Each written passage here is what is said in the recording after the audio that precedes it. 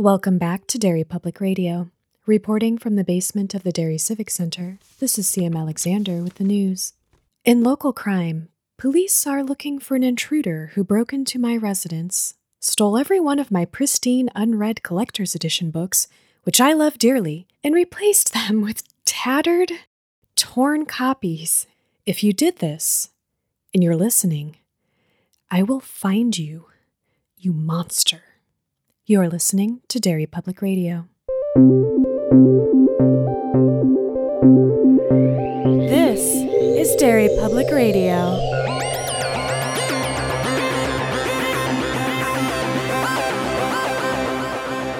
Welcome back to Derry Public Radio, a bi-weekly Stephen King Book Club podcast. I'm one of your hosts, CM Alexander, alongside Joshua Kahn. Hey, everybody. And Benjamin Graham. Hey, Constellators. What? I was waiting for it to get spooky. You're not going to do it? Yeah, no. Sorry to say that Ben Graham's Spooky Corner has gone out of business. Oh, no. Yeah, so no bit this week. That's why you're wearing that closed sign. Yeah, okay. It's hard to fit the sandwich board in the studio. Yeah, it is.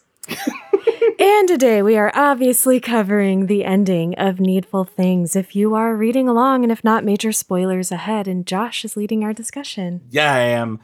Let's just roll right into it, because the closest I can get to a summary is Castle Rock is falling apart. Yeah. I would say it's on fire, but it isn't yet, because we're going to get to that. But we opened this section up with Polly thinking she's going to get Cujo'd.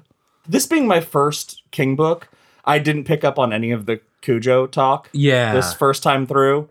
And you guys have both read Cujo, right? I have not, actually. Oh.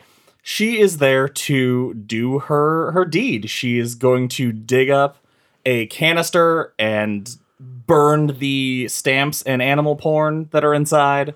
Oh. And put in a letter and walk away like nothing's going to happen. Except for she sees eyes in the barn. Is that just her imagination? You could go either way, man. I haven't read Cujo, so I don't know if it's more of a supernatural thing or just a straight up rabies. From my knowledge of Cujo, it's just rabies, but Okay. I'm excited to read it. It would be great to find out that everyone's just public knowledge of the book Cujo is wrong. He's secretly a demon or something. That would be amazing. Let's jump back to our buddy Buster, who has officially lost it. Ben, do you want to tell us about Buster coming home finally? This scene is hard to read, but also fascinating. Some of my favorite parts of King books is characters once they have passed the line from bad person into literal complete madness. Buster comes home and he screams for his wife Myrtle, who is upstairs with her doll, and it is bad. It's gruesome. It is gruesome, and just how he browbeats this poor woman in two ways. Yeah. But he forces her to get him a hammer and a screwdriver to break off the handle of the car, and just has her by the hair throughout pretty much this whole scene. Yeah. Before basically beating her so bad her face is gone. And it's because she slips up and calls him Buster. Yeah. Like, that's of all things, he has decided that is the last straw for Myrtle. I feel like he would have killed her no matter what. Yeah. I was just about to say, I think that was just the excuse. I was really hoping, I was really pulling for her. I thought that she was going to attack him. That would have been great. That would have been nice. Awesome. At least to see her put up a fight. Yeah. Yeah, but no, just the way that she just like resignedly is like, well, he's crazy now. And we didn't even talk about the crazy part, that he's been driving around Castle Rock trying to avoid the satellites that are watching him. Because they have put satellites in low orbit that are tracking him. And, oof, Yeah, Buster's nuts. I thought you were going to say that we passed over Myrtle doing her deed and then seeing the other person come out of the Knights of Columbus, and they just stop and look at each other for a minute. It was a meet cute. Yeah. Just two people doing their pranks and then moving on from their lives. That is important, though, that we get this weird scene of Myrtle putting this weird box in a cubby hole in the Catholic choir room, I think. It's the Daughters of Isabella Hall. Yes. Before we even get into the rest of the book, I feel like we have not really brought up, we've mentioned it in passing, the through line of the Catholics versus the Baptists in the town. Yeah, we've touched on it a little bit, and I believe it was in the last section. There's a much deeper thing that we didn't go into about Steamboat Willie and Father Brigham really resenting each other almost immediately when they both were in town. And so this has been something that the members of each church have constantly held a resentment, if not outright hatred for one another. And with all of these things coming up, it's just getting worse. And it becomes such a big part of the end game. Yeah, it does. I really love how he does that, how it's been throughout since page 1, basically. But the way it ramps up very quickly at the end is really cool. God, the ending of this book is just so perfect. Now we go back to Ace, who has dug up several of the X's on his map. He is coming here because this has got to be the big one. Turns out it's the same place that Polly was just there.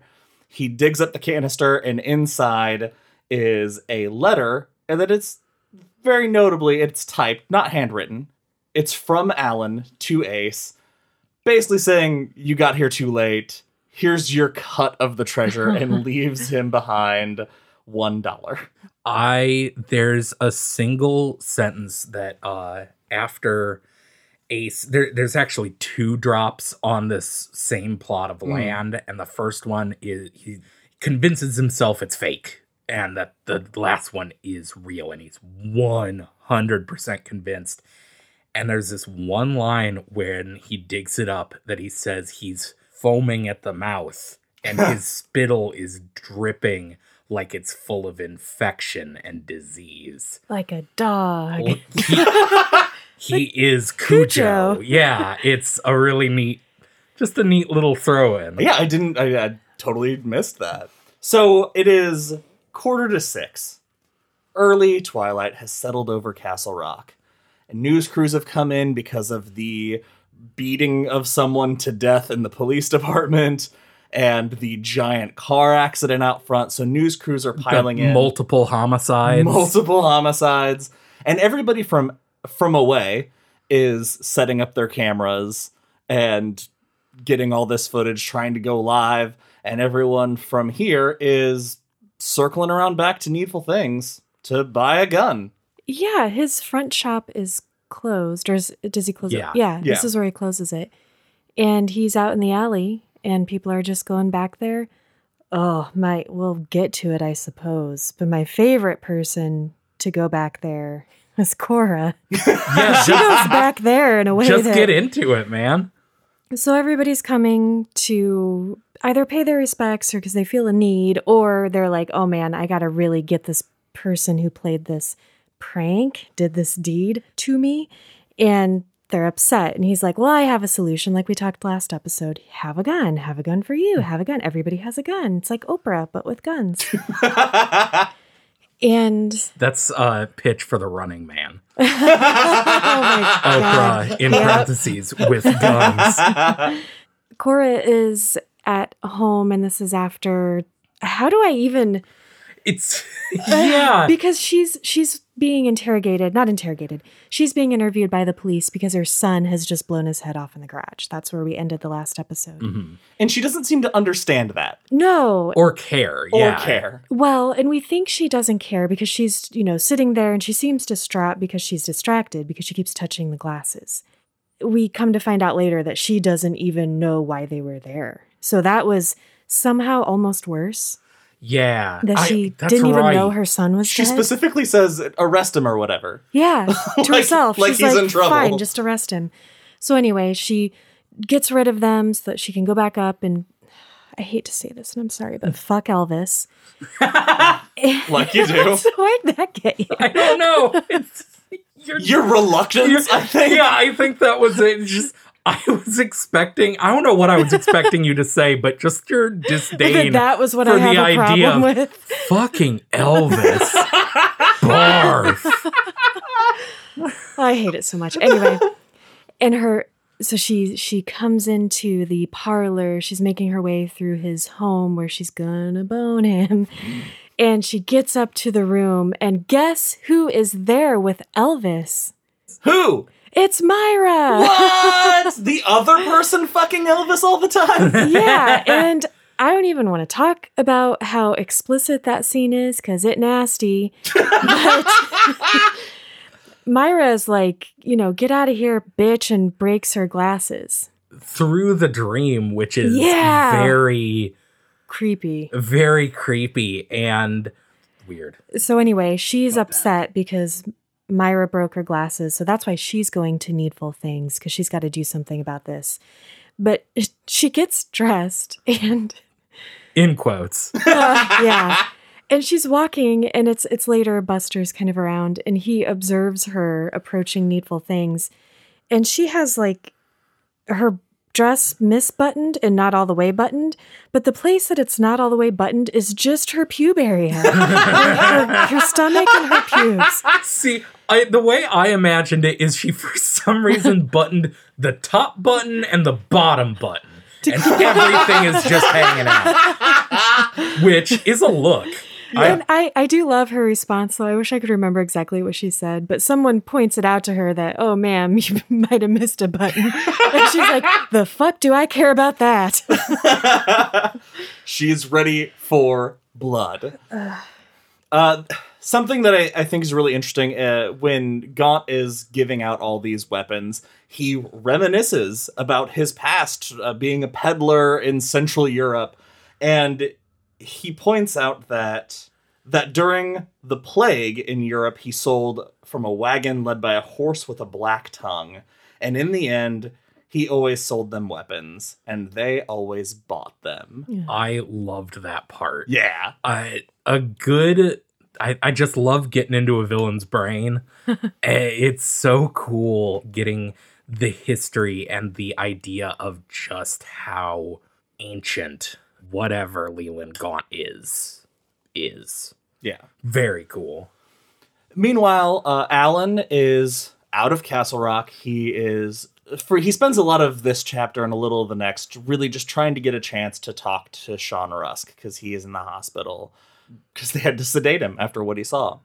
And he feels like Sean is the key to all of this. Meanwhile, the police are actually doing a pretty good job handling things.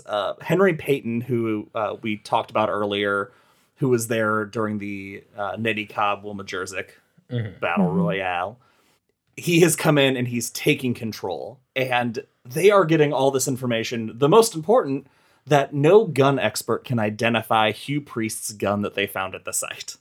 Yeah, that's cool. Because it's not from this world. Whatever world Castle Rock is in, whatever level of the tower. Things like this are cool details, but they always make me think, what happens after the book? You mean with those guns just in the world? Yeah. What happens? It's just going to be an unexplained mystery forever? I think the shop just sweeps it under the rug, keeps it quiet. That's kind of what I was Studies thinking. them? Oh. Yeah, the shop. Yeah. The shop keeps shop. Yep. Because that is a good guess. I wouldn't have thought of that. Well, and the great thing here is we get a call from the doctor because we found out that Henry Beaufort survived his gunshot wound. They got to him in time, but he died on the way to the hospital, not from the bullet wound, but from some toxic substance that was introduced into his system when he was shot. It made his brain bleed and his heart explode. Gaunt's guns got poison bullets. Yeah, that was rough because I was so excited for him to find out he was surviving this gunshot, and then he died an excruciating death. It's so unnecessary. It is such overkill. It's almost hilarious. To borrow a phrase from Stephen King, it would be hilarious if a man's heart had just exploded. I think that it's just another level of how despicable Gaunt is. Like, there are no half measures. Yeah, no risks. Everything he gives these people, or any people, is poison, one way or another. So we jump back to Buster post-murder, who they point out that for a good 20 minutes, at any point the police could have come by and picked him up, but they had so much else going on. Buster just leisurely cleaned up the murder scene a little, took a shower, changed his clothes, and he goes into his office to find that winning ticket. Looks busted as hell. It looks like what it actually is. And now I think, correct me if I'm wrong, it looks this way because he doesn't need it anymore. That's kind of what I thought. It seems like when people lose their faith in the object, or they've completed a task, or they have come into some sort of knowledge, that they see what's really there. So I think they can see what's really there for a couple of reasons. Well, it's also he's planning on killing himself. I think you're right, CM. It's when they've given up. The object loses its power over them, because there's another character who is in a similar situation later who also at the same time sees their item for what it is. If nothing else is going to push you over the edge, seeing what you gave up everything for. Yeah. But unlike the character we'll talk about later, this character is already batshit insane. So there's no pulling him back at all until he gets a call from Leland Gaunt, who finds a really great way to get him to not kill himself. By just saying, I thought you were better than that. I thought you were going to help me take them down. But all right, I guess if you don't want to help me take them out. Well, he's reminding him that he does still have something to live for, I guess. It's a really uplifting moment for people with severe suicidal depression. Sure, I bet. Yeah. That if you're gonna live, at least, or if you're gonna kill yourself, at least live long enough to kill your enemies. It's tale as old as time. Well, he takes the bait, and Gaunt... Hold on. Yeah. I should say I don't actually believe that. Yeah. It took me a second to realize just how dark that thing I just said is. Don't kill people, guys. Yeah. Or yourselves. So he takes the bait, and Gaunt already has a news van waiting down the street with a vial of acid inside it to eat off the chain of his handcuffs, a wig and glasses. Why? Nobody cares. Right, nobody, yeah, they're kind of looking for Buster, but they have so much else going on. Yeah, especially since, like, earlier you said the cops are doing a great job. I disagree. Because, what's his name? Henry Payton? Yeah. Has taken over and basically exiled the constabulary of Castle Rock. The people who know the people of the town, so who could be really helpful in this exactly, situation. And they've just said, fuck off, go away. And now they're running around with their heads cut off. And, don't care about Buster. What you can't argue at all. You can't argue that from the outside coming in that anybody in Castle Rock looks like they have their shit enough together to help. True. Because all this shit's gone down on their watch. I was going to comment, we know that Gaunt has kind of like these weird sexual things and maybe some kinks. So maybe he just wanted to see Buster in a wig. Like, the idea of Buster in a wig is how he gets off. Explain to me. What? How do we know he has kinks? What is this? Mr. Gauntlikey. Because you called it a fetish last episode. Oh, yeah, I guess you're right. I don't remember these episodes after we're done recording. Yeah, he has amnesia when he gets a blowjob. So we know that he has, different sexual needs and desires. Fair enough. Now we take another aside and we find out what happens to Eddie Warburton and Sonny Jacket all over a car repair bill. Sam, do you want to tell us about Eddie and Sonny? Yeah, this is great because it didn't go down the way I thought it was going down. I have a question before you start. Literally, didn't we get their, like, beef in the prologue? Yes. Like, this hasn't been mentioned since the first 5 pages of the book. Pretty much. Okay, because I thought I missed something when they came in, and I was like, oh yeah, I guess I remember this. But worth it, because it's a cool-ass scene. Eddie's the janitor at the municipal building, and he's the one who's calling Gaunt to kind of give him a heads up, like Alan might be coming over and doing other spy things. And Sonny is the mechanic. And of course, yeah, we heard about that beef that they had from our old man Stephen King Character, yeah. In the very beginning. And so Eddie got his gun from Gaunt, and he just knows that Sonny messed up his car and it's time for revenge. And Sonny is also prepared because he knows that Eddie's coming to steal his tools. His socket wrenches, I guess. Sure. Yeah. Sure. Car shit. And so he walks into the shop and, sees Eddie sitting there with his feet up on the desk, reading a newspaper, just relaxing. And does he say something funny? No, I think Eddie just shoots him. Yeah, through the newspaper. I feel like we should give him a funny one-liner here. Hold these presses, because he's reading a newspaper. Yeah, there we go. Yeah. So, behold my Gauntling gun. What? That's terrible. Anyway, he just shoots him. Just pow, pow, pow. Right through there. the paper, which is a real Godfather moment. But my favorite part is that then when he looks, drops his paper, he realizes he didn't shoot Eddie. He just shot some other guy who works there. And he's like, oh, shit. Oh, that's not Eddie. And then he hears a voice behind him that's like, I'm Eddie. Yep, that's exactly how it goes. I'm Sonny, because Sonny's the other guy. Whatever. No, I like that. Sonny shows shows up in, behind. I'm Eddie now. I'm Eddie. Eddie turns around, he's like, what? Bam! Also, did you recognize who he shot on accident?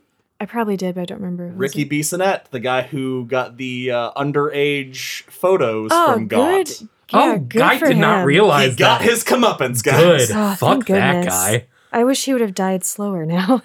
Jesus. Anyway, so Sonny is now Eddie. Eddie is Sonny. They're all Sonny. They're or all Eddie. dead. It doesn't matter. Yeah, so he shoots him.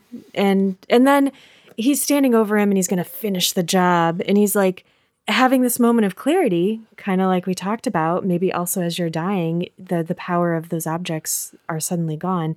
And he's trying to tell him, like, hey, wait, I think we've both been tricked. Like, that note I got from you must not have been from you. And I'm not here to do anything. And the guy doesn't even let him finish his thought. But as soon as he shoots him, he's like, I wonder what he was going to say. Maybe it was important. I'm going to go hold my sockets. And that's how the police find him, holding his sockets. And he is not ashamed and not concerned. He's just like, he was going to take my treasure.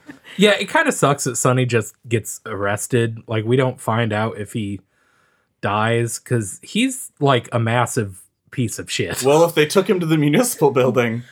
That's a good point. Yeah, because he was like a huge racist and shit. Yeah. I did not like him. No, he sucked. Fuck that guy. But Henry Payton sees him holding these rusty, nasty tools. Yeah. And leads him away. And then as soon as he handles the situation, another set of gunshots goes off because Lenore Potter shot Stephanie Bonsaint in the flower bed she hadn't torn up. But wait, twist! It wasn't. It was Melissa Clutterbuck, because that was her deed. I don't remember any of these women, honestly. I was just like, I don't even know if we talked about the Bonsaint and what's Lenore her Potter. name? Yeah, because we talked about it a little bit. Yeah, how weird it was that this was written in the early 90s when things like meditating were enough to consider a character as the weirdo. Well, she was reading energy, and her own energy was all messed up. Yeah, who has crystals in their house? Finally, we go back to Alan, who has finally, thanks to a nurse... I loved this, though. Yeah. Sam, do you want to explain how this goes down? Yeah, Alan's, this whole time in this section that we've been figuring out what's going on with the townspeople and they're getting all their guns, Alan is in the hospital and he's not in the room with Sean. He's just waiting. Sean has gone into shock. And this nurse, this very stern nurse whose priority is to protect her patient, doesn't have time for Alan. She just wants Sean to be able to get some rest. And he slowly sort of gets her to come around just by being himself, just by, being someone who he explains to her like, hey, this little boy might have the answer to why, not only did his brother die, but a bunch of other people also died today. Something is going on and I might be able to help other people if I can talk to him. And so she's sort of, kind of grumpy about it and you don't know if she's going to come around. And then much later she comes into where he's waiting. And she's like, well, I'm going to go on my break now. And the other lady probably be a few minutes, so no one's going to be over there if you decided to walk down that hall and go into that patient's room. And if you do and someone sees you, just remember that I told you not to. And he gives her a hug and kisses her cheek, and it's just cool. I thought, I didn't know how that would go. I was really glad that is how it went. Mm-hmm. So he makes it in, and Sean wakes up, and Alan does his Alan thing. He does his magic trick, the appearing flower, which he mentions is like, I don't know if this is going to work because it's on its last legs, but it does work, and it starts to set Sean at ease. And he gets Sean comfortable enough that he tells him about how his mom hasn't noticed anything because she's too busy visiting the king. I love that he's like, who's the king? And he's like, Elvis, you idiot. He tells him about the baseball cards, and he tells him about needful things. And it makes Alan realize all of the times throughout this book that he is meant to get to needful things just before something happened. And it all kind of clicks into place for him that is the source. That is where he needs to go to handle this. And he thinks about Polly again, too, because he's remembering that she also had a dealing with Gaunt. And I like that he's again faced with that choice. Do I stay on being sheriff or do I take care of my personal business? And he decides, got to be sheriff for my town. We go back to Ace, who has sped back to town, ready to kill Alan for what he did. He briefly cross paths with Craig T. Nelson, who is looking for Frank Jewett and says, he killed my parakeet and shit on my mother, and then leaves.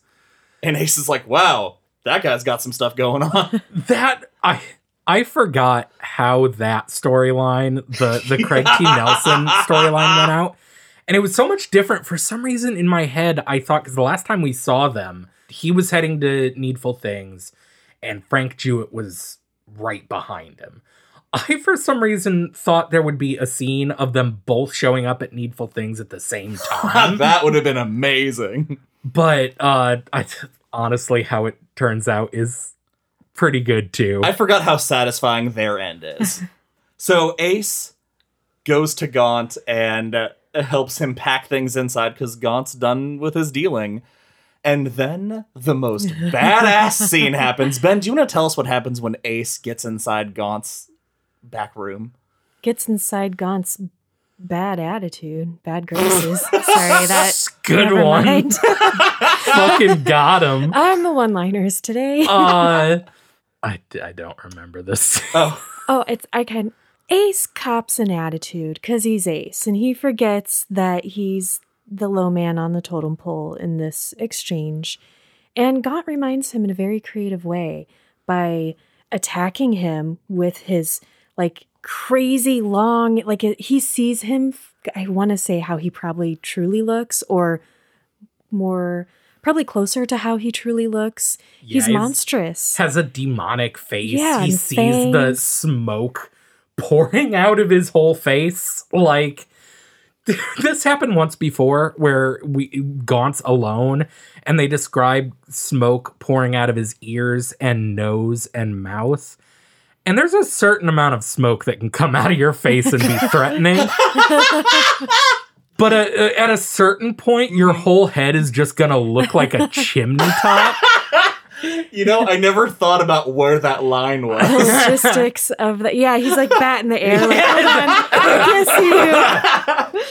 So he throws Ace across the room, Like one-handed, just lifts him up, tosses his ass. Oh, God, and so he rips his shirt, like his shirt is tattered, and he's telling him like, I will eat you. Like, yeah.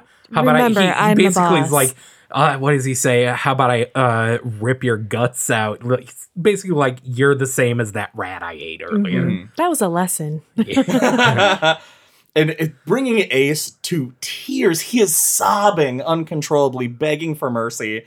And I just love that Gaunt says, "You're disgusting, Ace." I like that in a person. Ringing Now endorsement. that's a one-liner. Dang it. And I just wanted to side note, this is when Ace remembers the kids from the body and how the, quote, snot noses had won. And after that moment's when everything started to turn bad for Ace.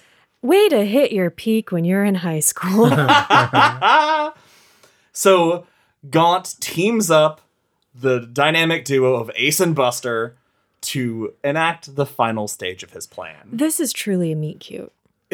It's the buddy cop film we all wanted. Yes. There could be a very different book that is just about Buster and Ace being insane and like traveling across the country blowing shit up. Yeah. I would read the hell out of that. They're the Hobbs and Shaw of the of the Castle Rock cinematic universe. Hobbs, why is that your go-to buddy? They're really the Calvin and Hobbes. High explosives. What are you talking about? Because of all the explosions. That's Fast and Furious is 90% explosions. That is fair. They're the Prometheus and Bob of... So Never mind. we cut For across like 3 people.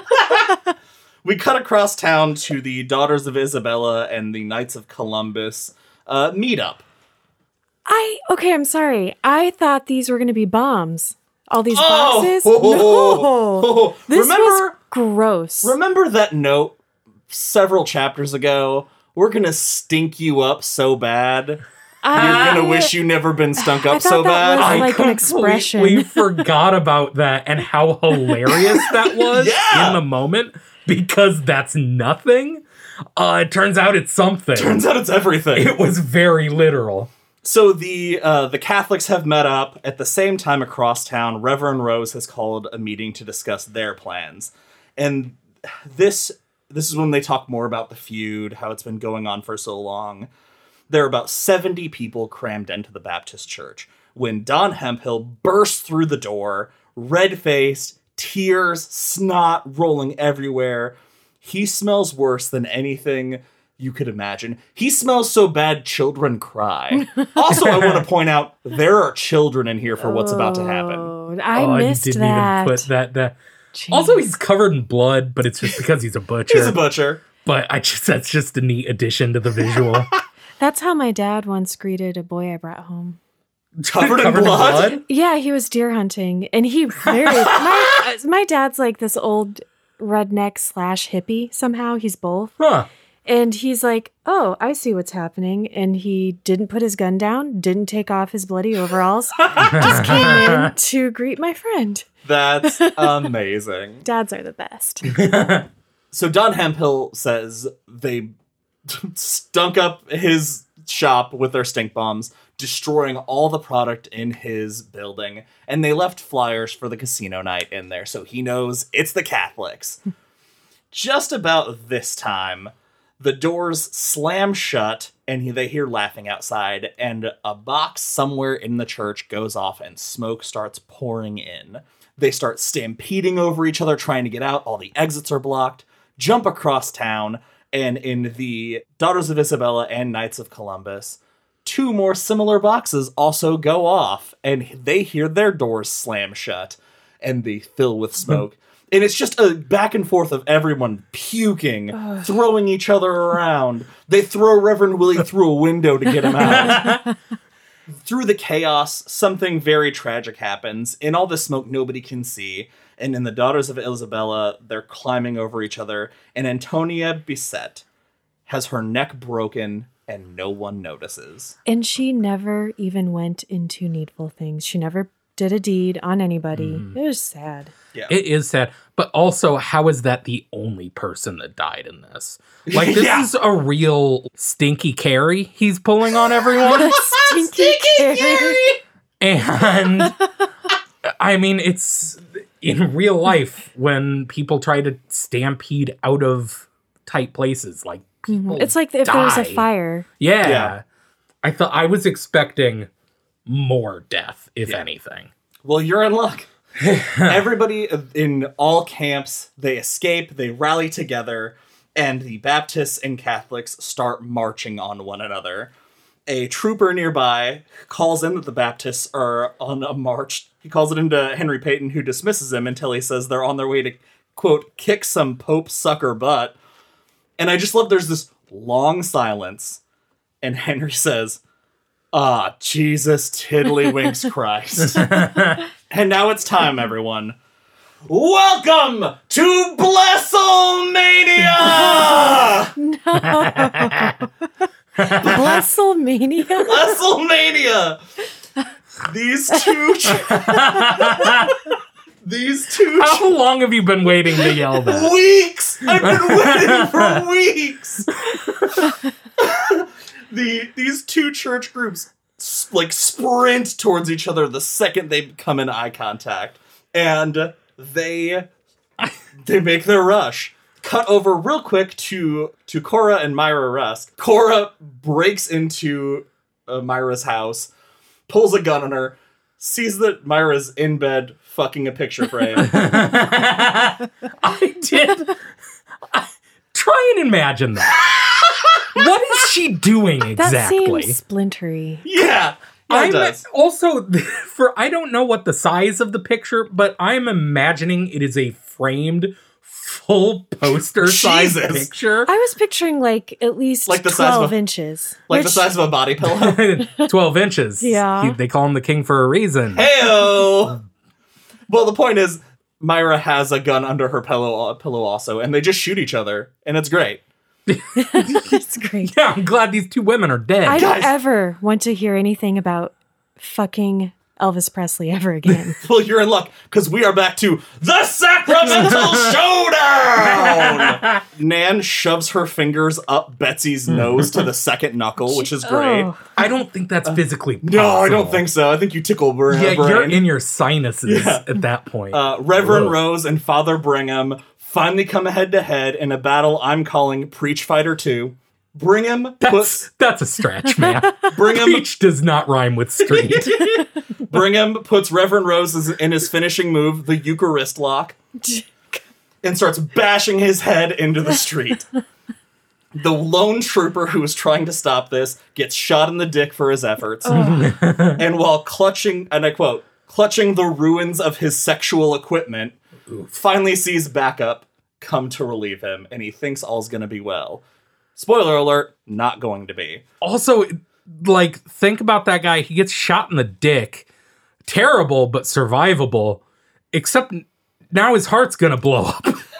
Which is He can worse. only hope. Now it is time to head to Needful Things. Alan is on his way, and at that moment, lightning strikes and the power goes out. Now, from this point on, there are key moments like this, the lightning strike, the power going out, and some other things that really timestamp the events of everyone else. It's We jump really all cool. over. Like, it is really masterfully written. There's a tree that falls near the Tin Bridge that happens multiple times, and it makes you realize how fast all of this is Yeah. happening. Yeah. We get a glimpse of Norris Ridgwick alone in his shed. He is going to hang himself because he can't deal with the guilt of knowing that his deed set this last piece in motion. And before he can jump off the stool he's on, he sees the dirty, rusty bamboo pole that he traded his soul for. He feels these hands kind of shove him before he can step off, and he claws himself free of his noose just before it's too late. And I did not think he was going to get out. Yeah, I thought he that was gonna going be to the die. end. which is so cool. You don't expect Norris Ridgwick, of all people, Yeah. Yeah. to have this really heroic moment of like, I've done bad things, but this is my chance to do it right, to make it right. Yeah. He's like, I'm going to head to the municipal building, get back up, and then I'm taking down Gaunt.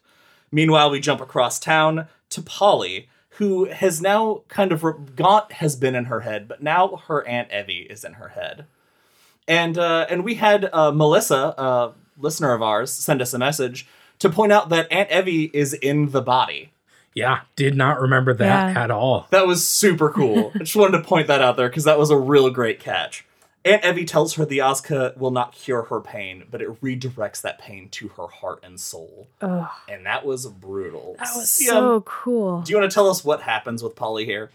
Aunt Evie kind of helps her come out from under Gaunt's pull because she's trying to get her to recognize something that she knows subconsciously but missed, and that is that the letter that she received did not have the name she goes by on it. Yeah, the letter was addressed to Patricia Chalmers, but when she was living in San Diego, everyone knew her as Polly. Always. She was always Polly.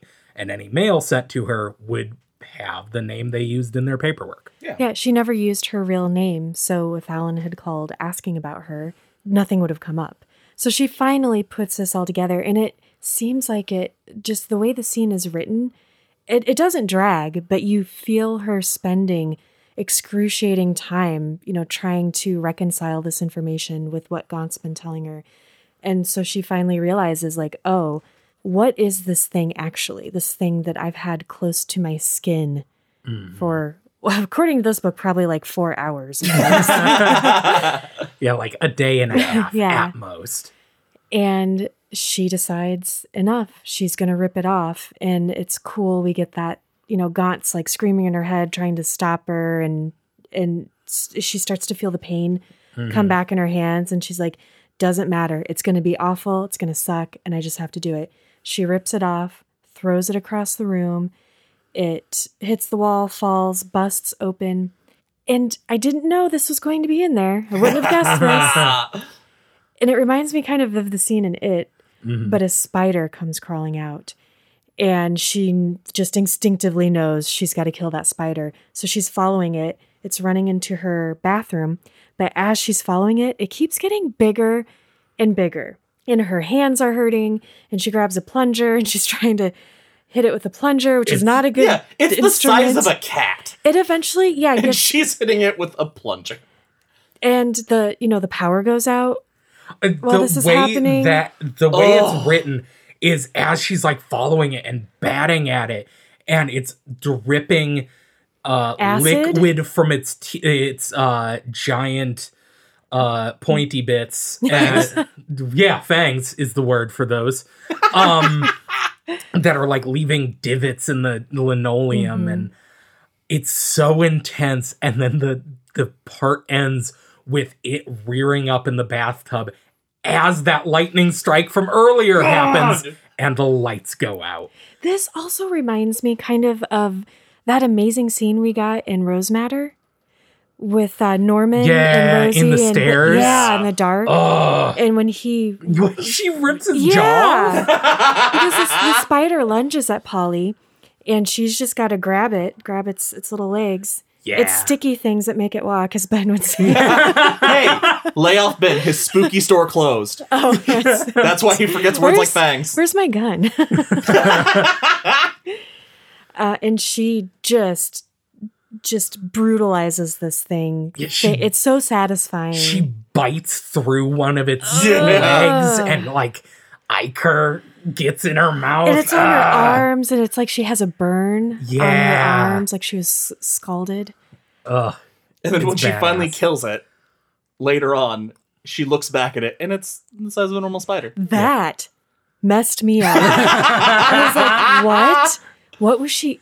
Okay, sorry. Anyway. Yeah. Oh, and this is when she realizes, I didn't directly do anything to Alan with my deed, but yeah, right. And she goes to find him. Yeah. And Aunt Evie speaks up that he's not going to be at the municipal building. He'll be at Needful Things. Is this the power of the white? Absolutely. Yeah, because she has this in her head where she's like, this isn't, she even says, this isn't actually Aunt Evie, this is just my subconscious talking to me in her voice. Mm-hmm. But is it? And Aunt Evie's like, it doesn't fucking matter, just listen to me. But don't go to the place you should expect to find him. Yeah. Go somewhere else. Meanwhile, Alan pulls up to Needful Things and on instinct grabs his snake can trick. And I noticed he pulls up and is like, I wonder if Gaunt's still here. And he pulls up next to the Tucker talisman that he can't see because he's a cop. That was so cool. I totally missed that the first time, but I got very excited. This scene, also real brutal. Yeah. He breaks the glass, enters Needful Things, and it smells like it's been empty for months. There's a layer of dust over everything, but there's a TV and a VCR and a videotape on Gaunt's counter. The letter says, "Attention, Sheriff Alan Pangborn." And it's Gaunt taunting him. He says, the letter says he has an item for Alan, but he must pay the price for it. It's the truth of what happened in the last moments of his wife and son's life. There's nothing else Alan would give up everything for, clearly. Meanwhile, we cut over. It is 7:30, and the tin bridge explodes. We didn't explain why it explodes. Oh, yeah. At all. Yeah, we haven't gone into Ace and Buster and their wacky hijinks. Their wacky coked up hijinks. Ace making Buster take cocaine for the first time. Hilarious. Amazing. It was kind of cute. I don't know why. They're just so their friendship is so sincere. It's It great. It really is, yeah. They're just a couple of pals. Those goofy guys just setting bombs all over town. Yeah, they break in and they get the Chekhov's dynamite and go about the town just gleefully placing them places. And they put them in the tin bridge and they're going down Main Street and just breaking windows and throwing them in. And was that a 40-minute timer on Tin Bridge? Because that's the first one they set. Yes. So yeah, they're progressively... as like it even says as like they see Alan coming right after they place the dynamite under the tin bridge. Yeah. So as he drives across it, there's a stick of dynamite ticking down. But yeah, it's all over the town and the tin bridge fucking blows up. Back at the Bible Battle Royale, Nan hits Father Brigham with her Stations of the Crossbody finisher, taking him out. And they all come to a stop when the bridge explodes. And there's this pause and the cops are like, fuck, okay, we've got everybody's attention. But before Henry Payton can take control, Nan just yells, "The Catholics are using dynamite!" And then the brawl intensifies. We go back to Norris, who shows up and finds that there are only two cops left in here. There's Seton Thomas and... Who's in the middle of having a heart attack. Yeah. He's having a heart attack the rest of this book from this moment on. He finds out about everything that happened. He's on his way to leave, and he sees Ace and Buster on their way out of the courthouse, which is next door. This is so badass. So hard ass. Yeah. Norris levels his revolver on them, yells halt, and stops them from pulling their guns. At this moment, down on Main Street, the barbershop explodes, distracting Norris. Ace draws and fires into Norris's shoulder, clipping his lung and shattering his collarbone. Keaton shoots the other cop, Price, who is out there with him, shoots the other cop in the head. Norris struggles to lift his gun one last time, shooting Buster in the stomach. Ace, being the good partner that he is, walks over to Buster and shoots him in the head 3 times. It's really romantic. Because they've set a bomb in the courthouse, and he's like, this is going to go any minute, so fuck this. I didn't even think of it as a, like, fuck this. He does it really, like, he seems honestly not remorseful, but like, well, shit. I like this guy. He's putting him out of his misery. He really is. It's a weirdly... It's like Ace has a code for a second. Yeah. Kind of, yeah. But Ace knows they set the timer in the courthouse for 5 minutes, so he has to get the fuck out of there. And they have put like a metric fuck ton of dynamite in the courthouse. They put the rest of it, Yeah. pretty much. And he takes off, Ace takes off running towards Needful Things. They fire after him, but they don't get him. Norris asks Seaton, who, like you said, has having a heart attack, to get in the cruiser and drive him to Needful Things, because he knows that's where Ace is going. Now, let's wrap up the story of Frank Jewett and Craig T. Nelson, shall we? Ben, do you want to take this one? I don't know how I feel about this scene. It is so strange. Their whole plot line could be completely removed from the book and have no consequences. No, this moment is so cool because of the thunder strike. But it's another big moment. It's another timestamp moment they mention and then you forget about until later in someone else's story you hear the thunder. Yeah. Frank Jewett is on the steps of the courthouse, right? Yeah. So wait, when does this... Because that's where the shootout with Ace and yeah, that has just happened around the corner. That's right, because he hears it happen. A gunshot nearby, and he's like, huh. Seems weird. But he's standing on the steps of the courthouse with Craig T. Nelson's gun that he stole from his house, which I didn't understand because he heard Craig T. Nelson on the phone being like, I'm going to Needful Things. Didn't quite get that. But he's standing there, and Craig T. Nelson just... I'm sorry, we have to acknowledge that this character's name is not Craig T. Nelson. Just once. Yeah, it's George T. Nelson. But Craig T. Nelson just happens to be George T. Nelson as portrayed by Craig T. Nelson. Yes, thank you. Because he's the coach. It just happens to be walking by, and they look up at each other, and they're like, hey, it's fucking on, dipshit. And they agree to, from the top and bottom of the stairs, to walk towards each other until the next lightning strike. Yeah. And then they draw down. Oh, God. It is, if these weren't the two worst characters in the book, it would be a real gunslinger moment. Yes! But as they're walking, finally, as they're like right on top of each other, the lightning strikes, they both pull, and their bullets ricochet off of each other, and neither of them are shot. And there's this split second when I was reading where I was like, what are we supposed to take away from this? Why do these two characters get a miracle to save them?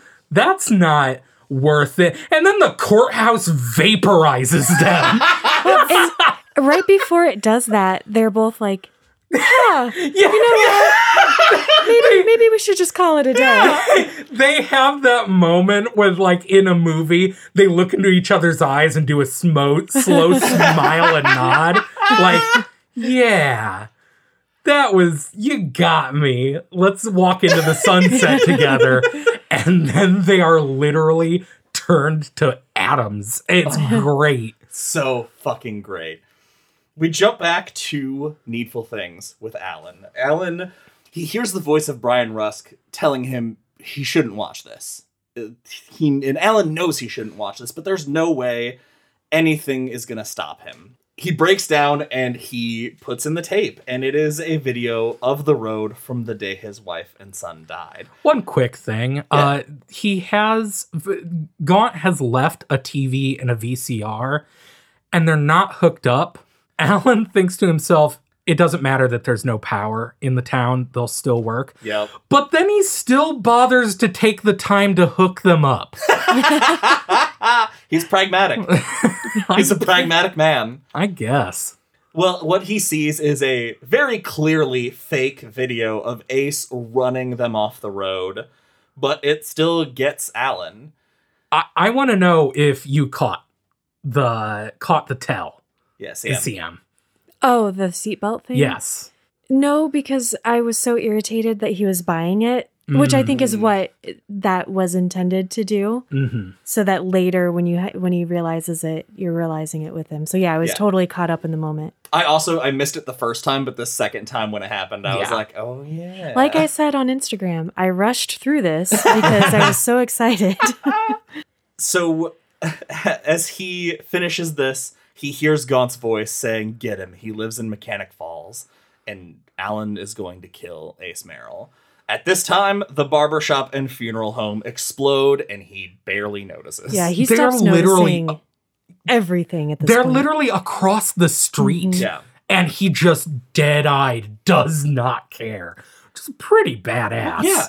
At that point, Castle Rock means nothing to him. Yeah. Nothing matters except for making Ace pay for what he did. And he gets in his car just as Polly sees him from across the street. And she's calling for him. He doesn't respond. She runs over. She grabs onto his car and he backs up, dragging her down the road. Which is pretty badass when you also remember that Polly's hands are now back to where they were, and she manages to hold on to that car door. Polly gets through to Alan that it's not true. Whatever Gaunt said, it can't be true.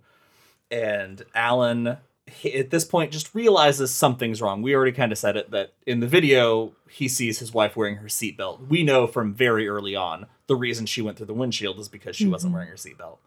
And so that's the mistake. But Alan realizes it, but he doesn't say it yet. And as they are having this moment of like, whew, okay, we're calm, we're safe, Ace Merrill shows up out of nowhere, takes Polly hostage, and puts a gun to her head. Overhead, the thunder cracks. Frank and George explode back at the courthouse. But this sends debris flying all over Castle Rock. The bricks are going through the walls of other buildings. Bricks are raining down all over the town. Norris and Seaton are driving. Some of the bricks go through the back windshield even and almost take them out. It is raining hell on Castle Rock. They mentioned at this point that it was 40 sticks of dynamite that was placed inside the courthouse, and 19 men and women were killed in the blast instantly. This giant explosion finally brings an end to the Pentecostal pandemonium. Father Brigham helps Reverend Rose to his feet. I know you have more. How many backups did you write? Catholic cage match. Just get them all out. I edited out the ones and I took them off my list, but I did have like 7 more. I'll post them on Facebook. Reverend Rose and Father Brigham stop and hold each other for the end of the world because they're both. Well, yeah, they think it's the apocalypse. Yeah, they think that they've brought on the apocalypse.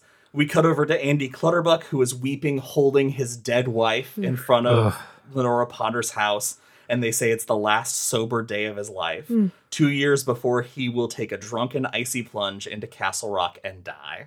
Across town, after hearing about what happened to Lester, Sally is in her closet where she hanged herself, holding a soft, rotten piece of wood, and the wood lice are crawling off of her body. Gross. Also, question. Yes. And let's not spend too much time on this, but Sally has this piece of wood is her needful thing, and I believe we're led to believe that it's her needful thing because she is so religious, and this is a religious relic. In the town, as we're seeing, people are looking at other people's needful things and seeing them for what they really are. They're just garbage. Brian is not super religious, or was not. He just liked baseball. So how did he have the same experience as Polly had if the piece of wood was not his needful thing? Because that doesn't happen with everything. Because that piece of wood was for Polly. Or not for Polly. It was Sally, for Sally. Like that, he had the same thing as he had. Yeah, but why didn't he see it as... Yeah, but in the first chapter, when he's the first person in, he picks up that thing. Maybe it's just because they all have their power while they're still in needful things. Probably. Oh, maybe you see whatever they're supposed to look like while they're in the shop. Yeah. Because when Norris is slicing up Hugh's stuff, he sees his rotted foxtail. Foxtail, yeah. No, I assume it's just he was in needful things. Thank you. Yeah, I knew there was a reason, but I was like, this doesn't make sense. Okay. Poor Sally. Go on. Yeah. Norris and Seaton are approaching, and they see the standoff with Ace and Alan and Polly. Norris grabs his gun, crawls out so that he's sitting on the window, mind you, shattered collarbone, and he braces himself on the top of the car. While the guy having a heart attack is driving. It's so cool. Not even just shattered collarbone, but the poison. He can feel the poison working up to his heart. He is locked in, waiting for Ace or Polly to move. He's so focused, he does not see the door to Needful Things open. Leland Gaunt steps out in front of his precious awning, and he's just standing there. He's going to stand there and watch the finale because no one's noticed him except Now that Alan's sanity is coming back to him, from the corner of his eye, he sees Gaunt come out. He sees that Gaunt is wearing a traveling coat with a hyena hide valise that is puffing and bulging, and it sounds like faint screams are coming from it, and Alan does not hear that with his ears. This is when he voices that Annie wasn't wearing a seatbelt on that day. In the video she was. He's still holding the can of nuts snake trick, and he yells, "It was still buckled, and you fucked up, Mr. Gaunt!" And he spins on Leland and grabs the can and opens it towards Gaunt. And CM, what happens? Okay, first, this is cool because he has that moment again where Ace has Polly, he's gonna shoot her, possibly, and he looks kind of, not over his shoulder, but he sees Norris coming. He also sees Gaunt, and he's like, I have to let Norris take care of Polly. I have to go after Gaunt. And he makes that decision, and he fires it off. And what comes out of it is, what comes out of it? A real fucking snake. Yeah. Oh my God. Gaunt doesn't like snakes, apparently, the way he likes rats.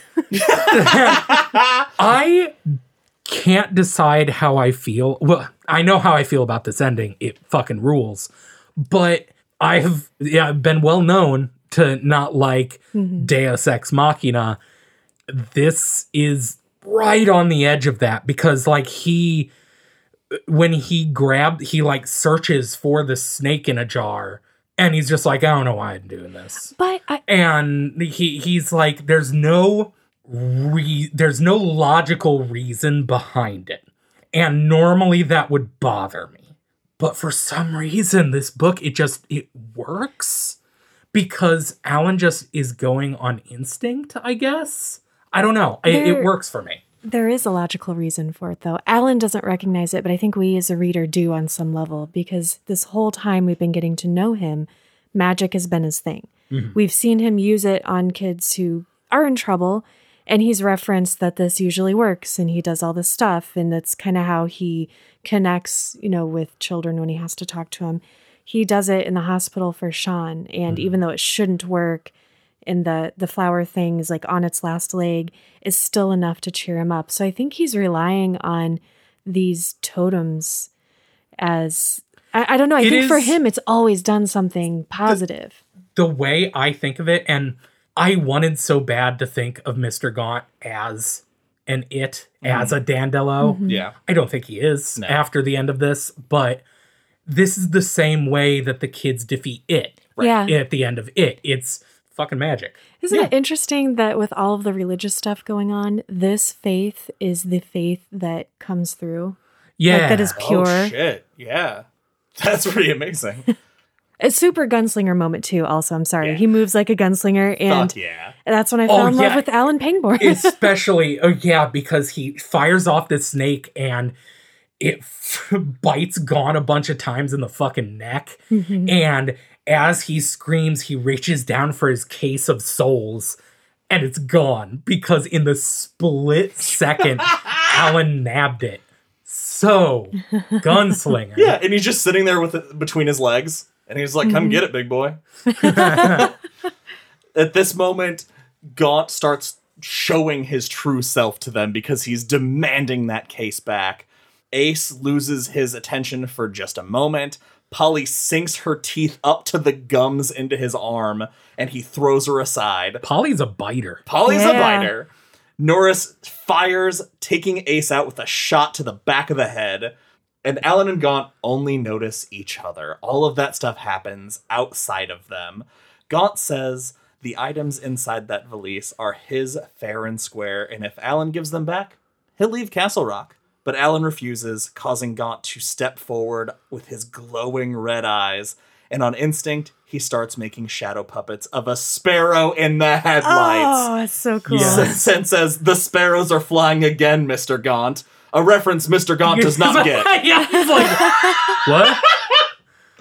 And he also creates a shadow Cujo. Yep. Isn't it crazy, though, that the sparrows...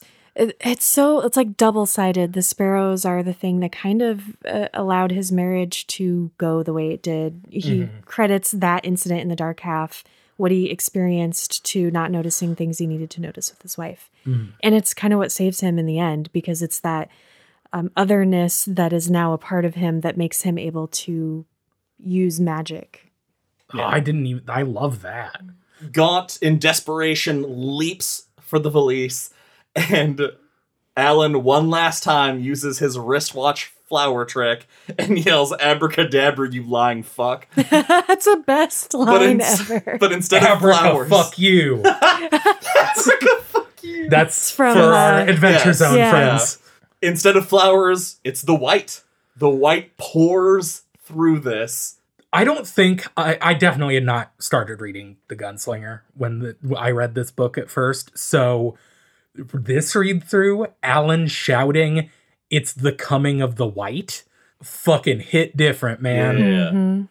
Alan punches him in the face with the light, and he screams. He knows he can't kill it, but he's gonna make it leave. He says, "Go hence, demon, you are cast out from this place." The awning bursts into flames. I love that. And glass shatters out of all the windows. The valise bursts open. The souls are released. The poison that is going through people's veins is released. And the violence is released. Gaunt is screaming as he climbs into the talisman. Polly turns away, but Alan is doomed to see and forever remember this final sight. Talisman transforms as it pulls away into a black horse pulling a carriage and takes off into the sky. Caveat emptor is written on the side, which means the principle that the buyer alone is responsible for checking the quality and suitability of the goods before a purchase is made. In other words, buyer takes these backsies. It's weird that it transforms into this weird carriage and it flies away. But also, did I misread that Gaunt himself turns into a little hunchback man? He does. Yeah. Like a little weird hunchback goon. He's like an imp? Yeah. And flies off. And Alan's like, well. I've seen just as weird. Yeah. The town kind of comes to rest, and they leave to take Norris to the hospital.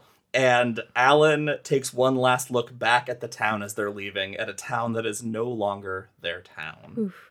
And then we're met with one small final chapter titled "You've Been Here Before" in Junction City, Iowa, a new town, new dramas, and a new store called Answered Prayers.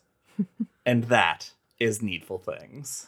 This book is so good. It's so good, you guys. It's madness. Can we just go around and say it's so good for like a good 10 minutes? So good.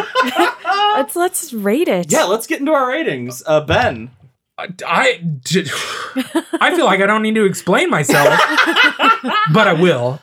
Okay, I'm really glad that we read this so soon after Tommyknockers, because I said, I believe, when we were rating Tommyknockers, that it is when people that don't read Stephen King think of a Stephen King book, there's a certain type of book that they are imagining.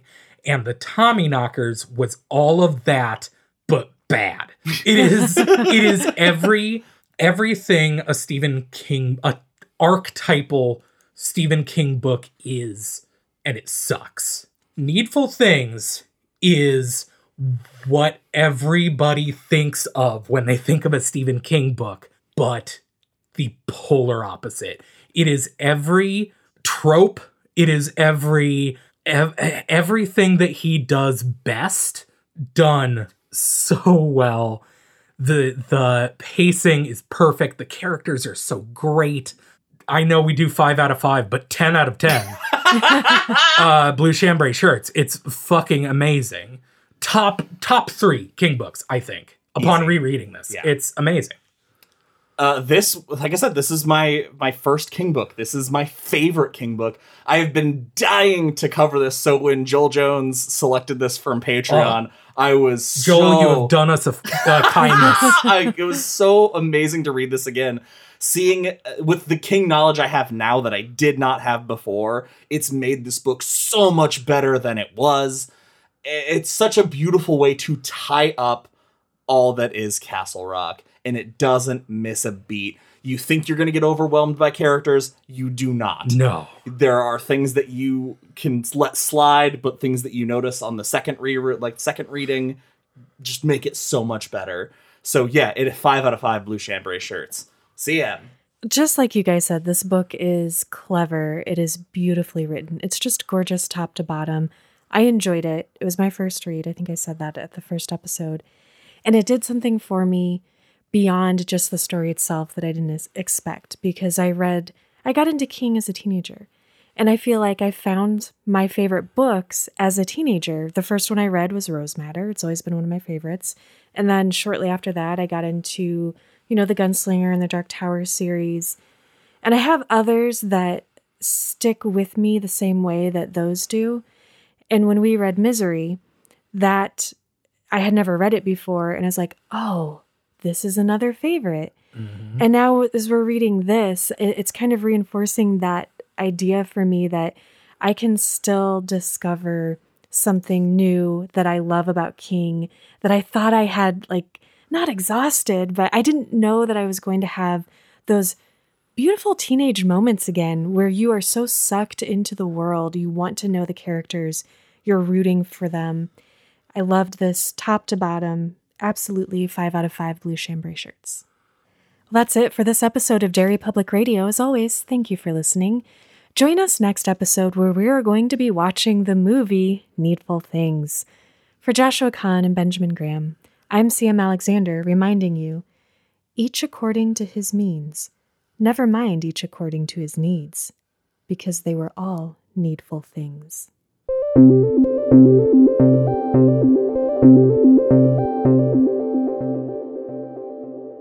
Hey everyone, CM Alexander here. Thank you for listening to Needful Things Part 4. And a huge thank you to Joel Jones for his Patreon selection. As always, follow us on social media at Derry Public Radio or send us an email with questions, comments, stories at derrypublicradio@gmail.com. And if you liked this episode, please show your support by rating and reviewing us on Apple Podcasts so that other listeners can find us. If you don't use that platform and you still want to support us, you can follow us, check out our website, constantreaders.org, our Patreon page, sign up for a tier, make a one-time donation using our PayPal at derrypublicradio@gmail.com. And if you're like, CM, why on earth would I give you guys my money? I get it. Instead, just tell your friends about us. Make them listen. Make them. Honestly, though, we're not part of a network. We don't have commercials. We are control freaks, maybe just me. And your word of mouth is our network. We appreciate you. That's all for now, listeners. Goodbye.